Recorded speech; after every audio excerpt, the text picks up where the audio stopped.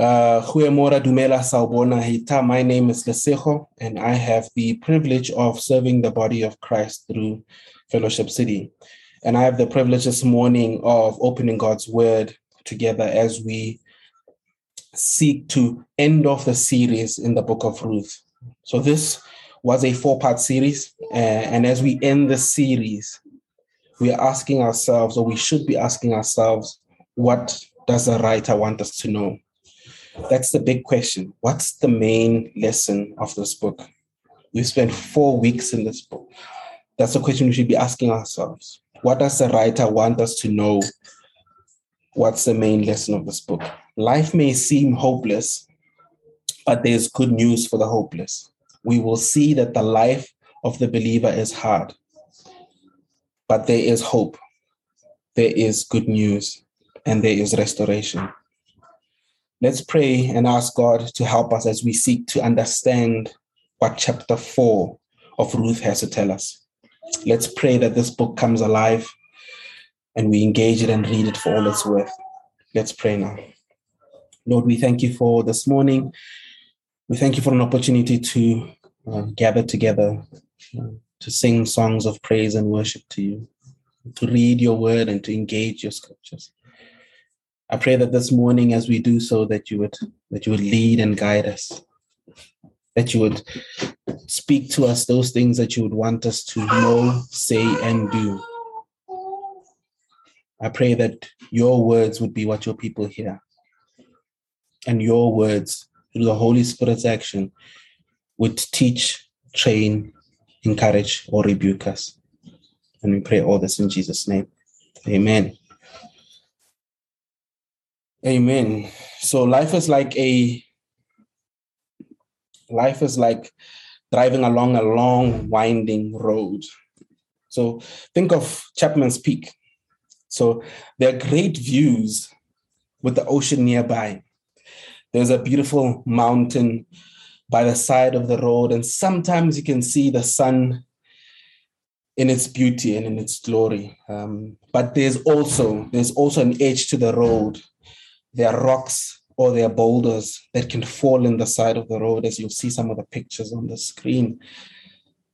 There are sharp turns or turns that sometimes require you to reduce your speed as you're driving along, or sometimes there's road closures. So some parts of the road can be scary. They can be dangerous, can be tough. And other parts of the road can be smooth. Other parts of the road can be scenic as well. So think of life like driving a long, winding road. I got to know a young lady who is now my wife while doing a couple of mission trips to Zimbabwe. Many of those times when we drove there, it was a long drive. Some parts of the road were good. So some parts of the road were beautiful. It was beautiful to see the mountains, to see God's creation, to see some very old trees at times when you're driving through the Polokwane area. Sometimes you could play some nice games like traffic cop spotting, which can be somewhat of a sport when you're driving on South African roads because they tend to hide very well. So some parts of that journey as we're driving to Zimbabwe on these mission trips, some parts were dangerous. I remember a few occasions early morning in Louis Trichardt, driving towards Gauteng, hitting some dense fog as you hit that mountain area with winding roads. And it was scary for everyone, scary for the people in the car, scary for the driver as well. As you're driving in that mountain area and you're feeling these trucks coming by at a fast pace as if they don't see the dense fog. I think once or twice we've had to stop, or a friend of mine who was driving would stop, and because he can't see anything, he can't see before him, and he's just feeling these trucks. Even if I take over, I'm feeling that we need to keep pushing because these trucks are coming. I would still continue going, but at a slower pace because it's dense fog. You can't see. But some parts were smooth, as I shared. Some parts were beautiful, seeing the mountain areas and seeing God's creation. So think of life like driving on a long, winding road. Some parts smooth, scenic, some parts dangerous, tough. We will see as we engage the book of Ruth that much like the winding road, Much like the winding road, life is tough. There are so many unexpected detours. There are some stop and goes. There are some scenic and beautiful, happy stretches of road, and even some potholes and or landslides, even as we think of Chapman's Peak. So this morning, we're going through Ruth chapter 4. And here's the geography of our time together this morning. It's always important that you know where we're going this morning as we preach so that you're able to follow along. So we're going to start with a recap. We're going to remember where we have come from. We're going to look back at the road we have traveled so far since chapter 1. We will remember all the smooth and scenic pieces of road, and we will also remember all the disappointing and sad parts as we've come through chapters 1 to chapter 3. Then we will look at chapter 4. So we'll look at chapter 4 line by line and theme by theme. We are a gospel-centered church after all. So we will do some exposition of the text. We're going to experience some good, happy, or even romantic moments. Think of the scenic parts of this long road. We're also going to see and experience some disappointment, worry, sadness. Think of the potholes, stop and goes, which sometimes come as a package deal on South African roads. Then we're going to answer the question, is there good news for the hopeless as we end our journey? Is there good news for the hopeless? Each chapter in the book of Ruth has a different theme. In chapter 1, we see an overarching theme of pain, of death and emptiness. We see famine, which drives Naomi, her husband, and 2 sons out of Judah. Then Naomi's husband dies. Her sons marry Moabite women. It seems like Ruth and Orpah, who married Naomi's sons, are barren. They can't have children. We see this after Naomi's 2 sons have passed on, leaving Naomi with the 2 widows, that there are no grandchildren. Naomi's 2 sons were married for about 10 years.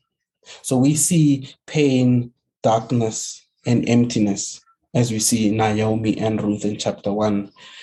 The latter part of chapter 1, verse 21, Naomi says, I went away full and the Lord brought me back empty. And it continues to say, the Almighty has dealt with me very bitterly.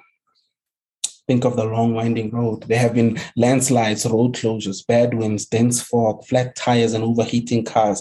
There's been pain, darkness, and emptiness. In chapter 2, we see an overarching theme of provision. Naomi is filled with hope because of Boaz. We come to learn of Boaz as a relative of Elimelech, Naomi's husband. Boaz is someone of great wealth. That's what we see in chapter 2. And also a man of stature, a man of substance, a man of God. We see this from how he greets the harvesters in verse 4. He says, the Lord be with you, to which they respond, the Lord bless you. We start to see the character of Ruth unfold as well as a woman of character. She chooses to stay with Naomi even when things look tough. She is hardworking, as we see her described by the writer when she's gleaning. Then they meet cute. I learned a new word thanks to Morendeni. They meet, so it's cute. I hope I've used it correctly. We see a love story seemingly develop between the man of substance and the woman of character, Ruth. Much like the classics, it seems that Boaz is asleep to this love story. I think my wife would say I was too. Boaz doesn't seem to pursue or make moves on Ruth early on. It doesn't seem that way, at least. However, Ruth has found much favor in the eyes of Boaz. Boaz enables Ruth to glean with the other women. Boaz even makes sure she has enough to eat and more to return home with. The harvesters sometimes drop extra for Ruth to glean. There is much hope as the chapter ends, also much uncertainty at what is coming next. In chapter 3, we see daring and bold moves from Naomi and Ruth. Naomi sends Ruth off with a plan. to win a godly husband, Boaz, this is, and secure a future and carry on the family name. Ruth then goes to Boaz in the middle of the night and slides by Boaz's feet. Ruth asks Boaz to spread the corner of his garment. Other versions say, spread your skirt, for he is a kinsman redeemer. The Hebrew word and sentiment for spread the corner of your garment or spread the corner of your garment over you, we see in Ezekiel 16-8. And this is how Ezekiel 16-8 reads. Later I passed by, and when I looked at you and saw that you were old enough for love, I spread the corner of my garment over you and covered your naked body. I gave you my solemn oath and entered into a covenant with you, declares the sovereign Lord, and you became mine. So this is God speaking and describing Israel here. God is talking about the covenant. So Ruth is actually asking Boaz to enter into a covenant with her here, a marriage covenant, and to be faithful to her. That's what Ruth is saying when she says, spread the corner of your garment over you. Simply put, Ruth is asking Boaz to redeem her, to marry her, as part of the Hebrew customs. A kinsman redeemer is simply a man who marries a widow while being a relative of the husband who has died. The role of the kinsman redeemer was to have children and to take care of the land which is left behind by the relative. So Ruth is lying at the feet of Boaz. Ruth asks Boaz to spread the corner of his garment, but Boaz does the unthinkable. Instead of saying yes, as we read in the story, we're hoping he says yes. Instead of saying yes, instead of them being the power couple, Boaz, the honorable man, addresses Ruth in a godly and honest way. He mentions another man who is first in line as kinsman redeemer, according to Hebrew customs. Boaz says he'll speak to this man. If this man does not redeem Ruth, then he will. I know the romantics are thinking, no, Boaz, what are you doing? It's obvious that boy likes girl, girl likes boy. But Boaz, in his godliness and honesty, will not proceed with marriage without first giving the opportunity to the other man to lawfully take the role of the kinsman redeemer, the role of someone who will, under Hebrew custom, marry a widow to provide and continue the family name. As we try to unpack, is there good news for the hopeless? We need to understand who the hopeless are.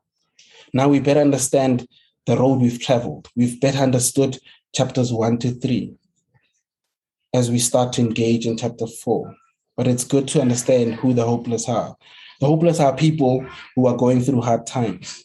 Hopeless doesn't exclude Christians. The hopeless may be people that are struggling with health, people struggling to find a job, people struggling in debt, people struggling in marriage or in sin. The hopeless may be people in despair. The hopeless may be people who don't know love and don't know God. In the book of Ruth, we have so far seen these three big themes: death and emptiness, provision and faith. Today we look at a new theme, life and fullness. And hopefully as we slow down on our long road this morning, as we look out by the ocean and beauty of the mountains, as we pray, we hope we find where the good news are in whatever season of life you may find yourself in. So let's look at chapter 4. Enter Boaz, as Andrea was reading for us. Enter Boaz, a man of substance on the scene, sitting at the gate, and he sees the kinsman redeemer that should have the first chance by Hebrew customs to buy the inheritance, to buy the land, and to continue the family name for Ruth and Naomi. So Boaz asks him to sit, and he fetches some elders to witness their conversation.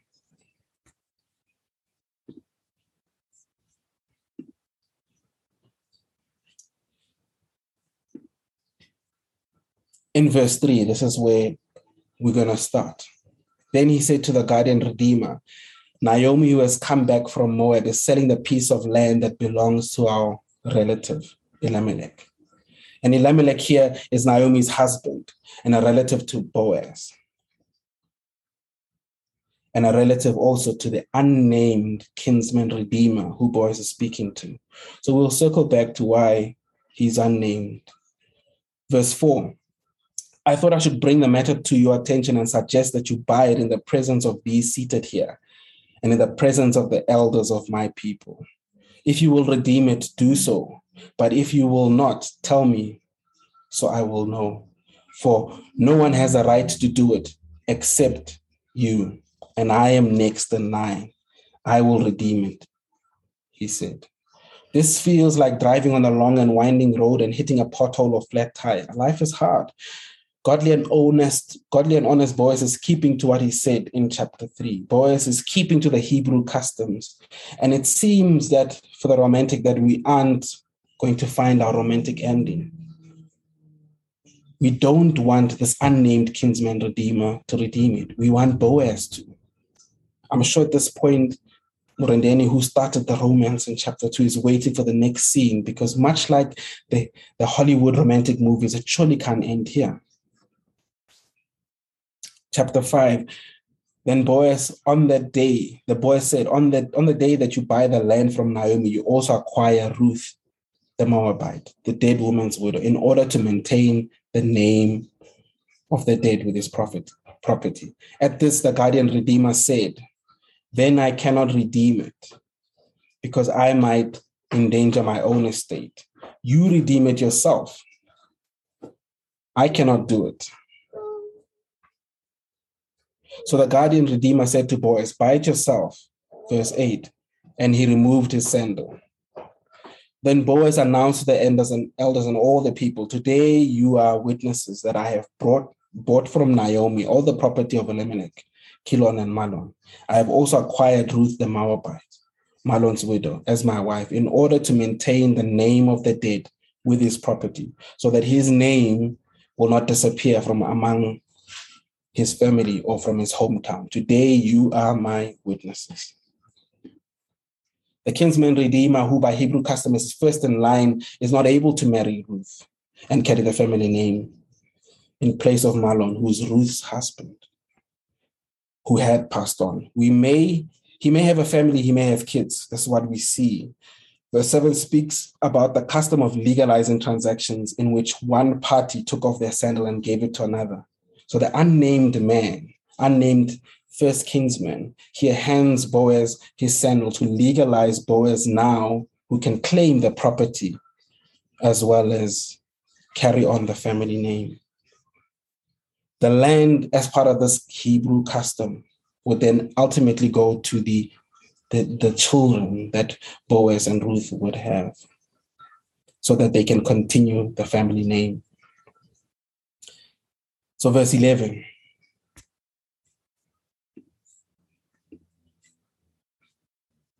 Then the elders and all the people at the gate said, we are witnesses. May the Lord make the woman who is coming into your home like Rachel and Leah, who together built up the family of Israel.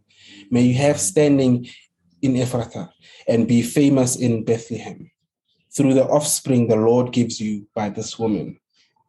May your family be like that of Perez, who Tamar bore to Judah.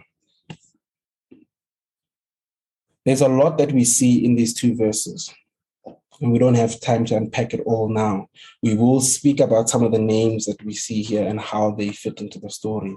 But basically, the elders are wishing that God would make Boaz and Ruth as fruitful and prosperous as Israel's ancestors, that God would bless them and build nations and be known through them, that God will enable them to leave a legacy. We see legacy as another theme of chapter 4.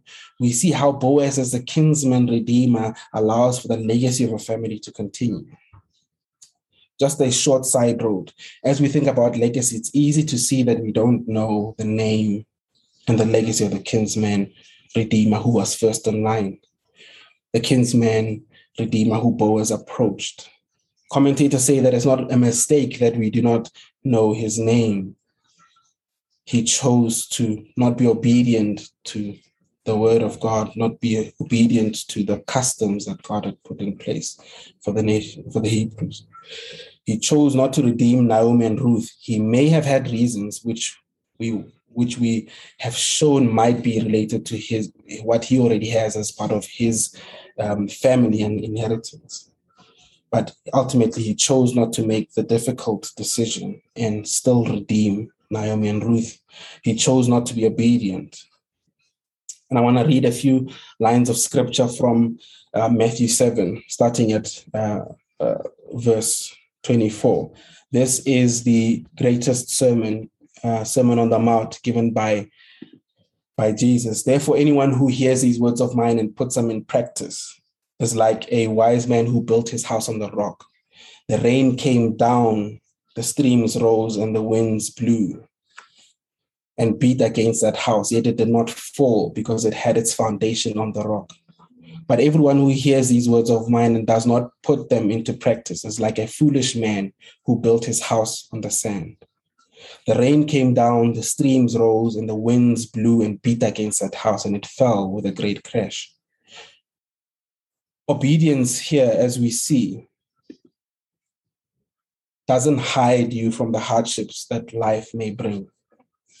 So Christians also face trials, but we have good news and we have hope. I pray that we remain obedient to God even when things may be difficult, because we know that He's in control. He has our legacy already mapped out if we know Him as Lord and Savior. If we don't know Him as Lord and Savior, He wants to know us. He wants you to have a legacy in Him. Remember, life is this long, winding road. Sometimes parts of the road are smooth and scenic, and other parts are tough and dangerous. For Ruth, we now see a bit of a stop and go, a possible obstruction in the road. Even though we know Ruth to be young, we know that she has been married for about 10 years. We see that in chapter 1, verse 4, and she has not had any children yet. She's seemingly been unable to conceive. Let's continue to read and see how this unfolds.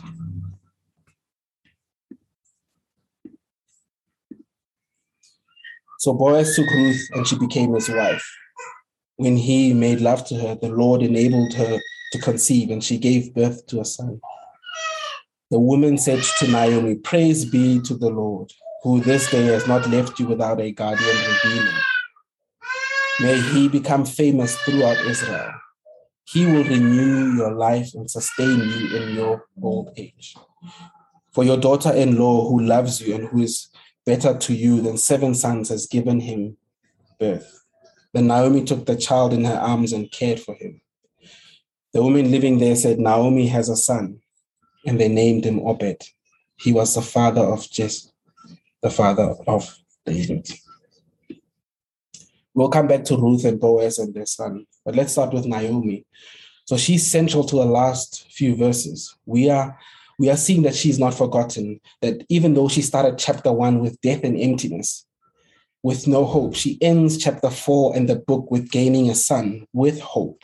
In chapters 1, verse 21, she sounded as one with no hope. She even said, "I went away full and the Lord brought me back empty. The Almighty has dealt very bitterly with me."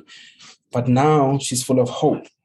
The women there are showing her all that God has done, that now she's got a son and a legacy.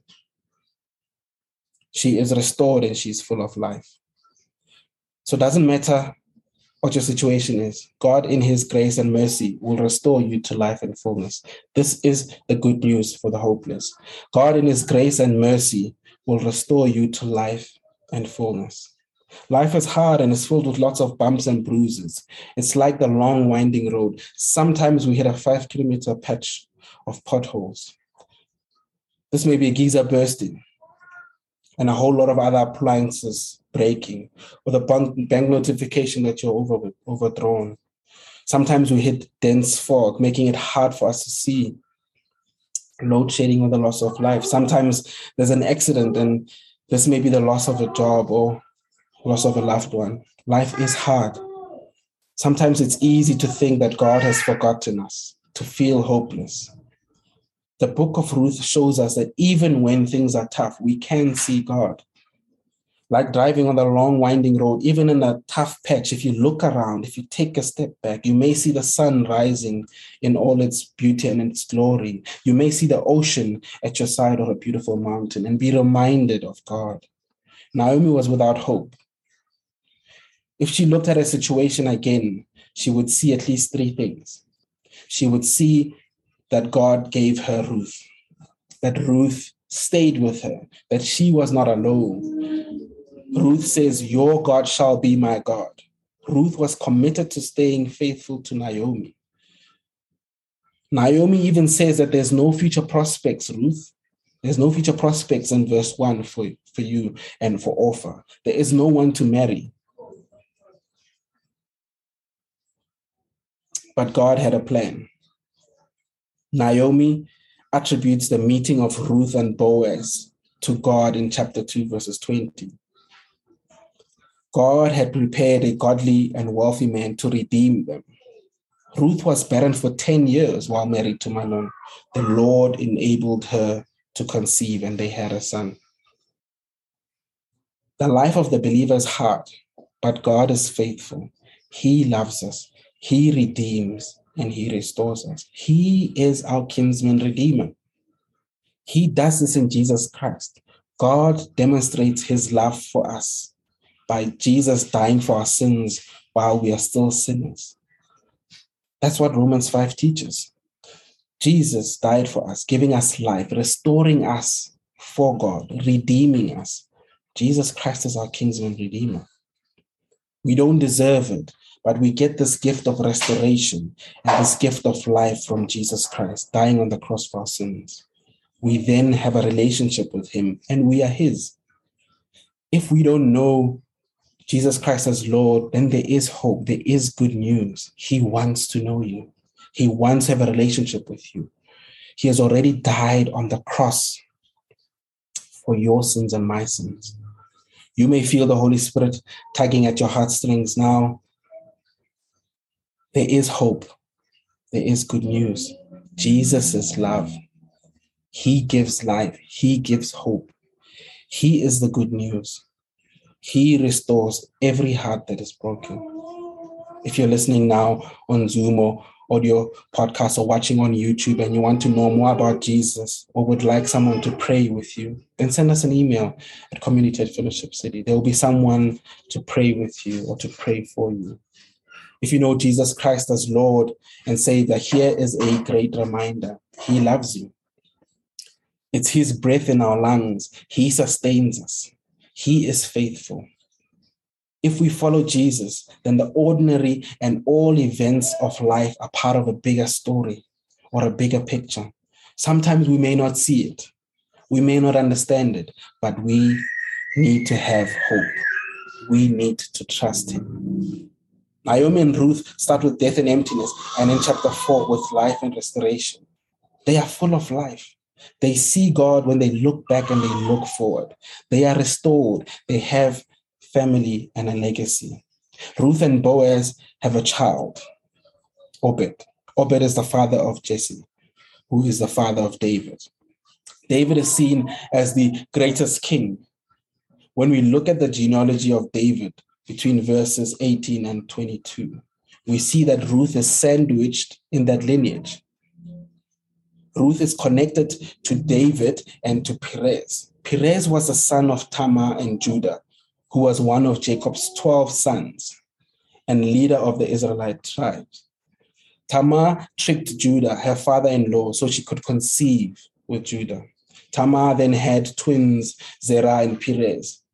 And then Perez was known or grew to be a respected man, an outstanding man, even though he was born from the sin of Tamar and Judah, who broke the promise to Tamar to marry the youngest son.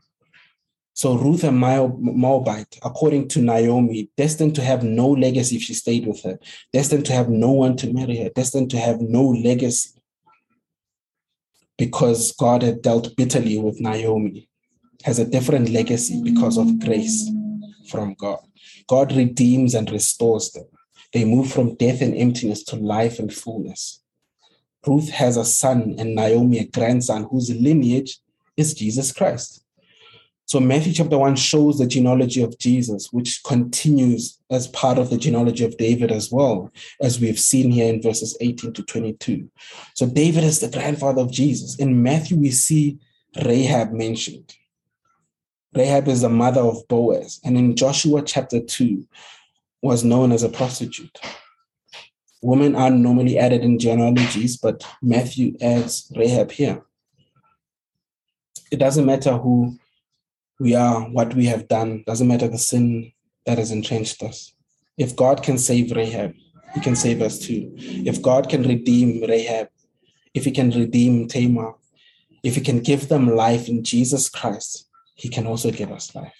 He wants to give us life in fullness. That's the great news. And as we close off the series in chapter 4, what can we learn from the book of Ruth? I think we can be encouraged by her story of faithfulness and God's providence. So in chapter 1, Ruth experiences death and emptiness, and we have similar experiences. Chapter 2, Ruth's relationship with people, Naomi and Boaz, and commitment to faithful living in these circumstances are the fertile ground for God to work through the life of Ruth. So we can learn a lot about the ways that God works by studying the story. In chapter 3, Ruth acts, lets go, and trusts. This is faith embodied. This is how faith works. And in chapter 4, God restores life and fullness to those who experience death and emptiness. And not only does he do that, this act of faithfulness from both man and God result in the great grandfather of King David and the continuation of the genealogy in the gospel according to Matthew. We see faith in action. We should have a renewed sense of trust in God's providence and in God's ways, even in the midst of death and emptiness.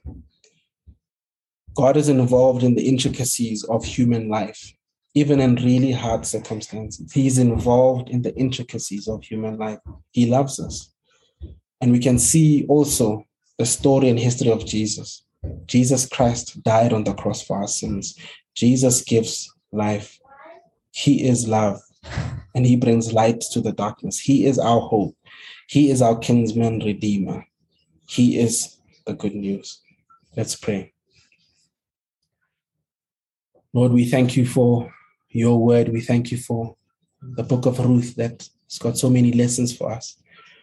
We thank you that as we read stories in the Bible, that we can learn so much as we learn from Ruth that you are love, that you are hope, that you are good news, that you restore and redeem, and that Jesus Christ is our kinsman redeemer. That doesn't matter the situation we find ourselves in, that you love us, that you redeem us, and that we are yours. We pray that if there's those that don't know you among us, that you would continue to speak to our hearts and draw us to yourself. Help us to come to a working knowledge of you. And we pray for those that do know you, that are in difficult situations and trying times, that they would find encouragement in the story of Ruth, that you are involved in the intricacies of human life, that you love us, that you are there, that you are in control, and that ultimately you've brought us life and fullness, and you will redeem us, and you've redeemed us through Jesus Christ. Continue to speak to our hearts. Continue to share with us those things that you would continually want us to know, say, and do. We pray for the rest of our time together. There will be a great encouragement. There will be teaching and training and rebuking where we need through your Holy Spirit, even as we engage in the breakout rooms and reflect on the sermon. And we pray all this in Jesus' name. Amen.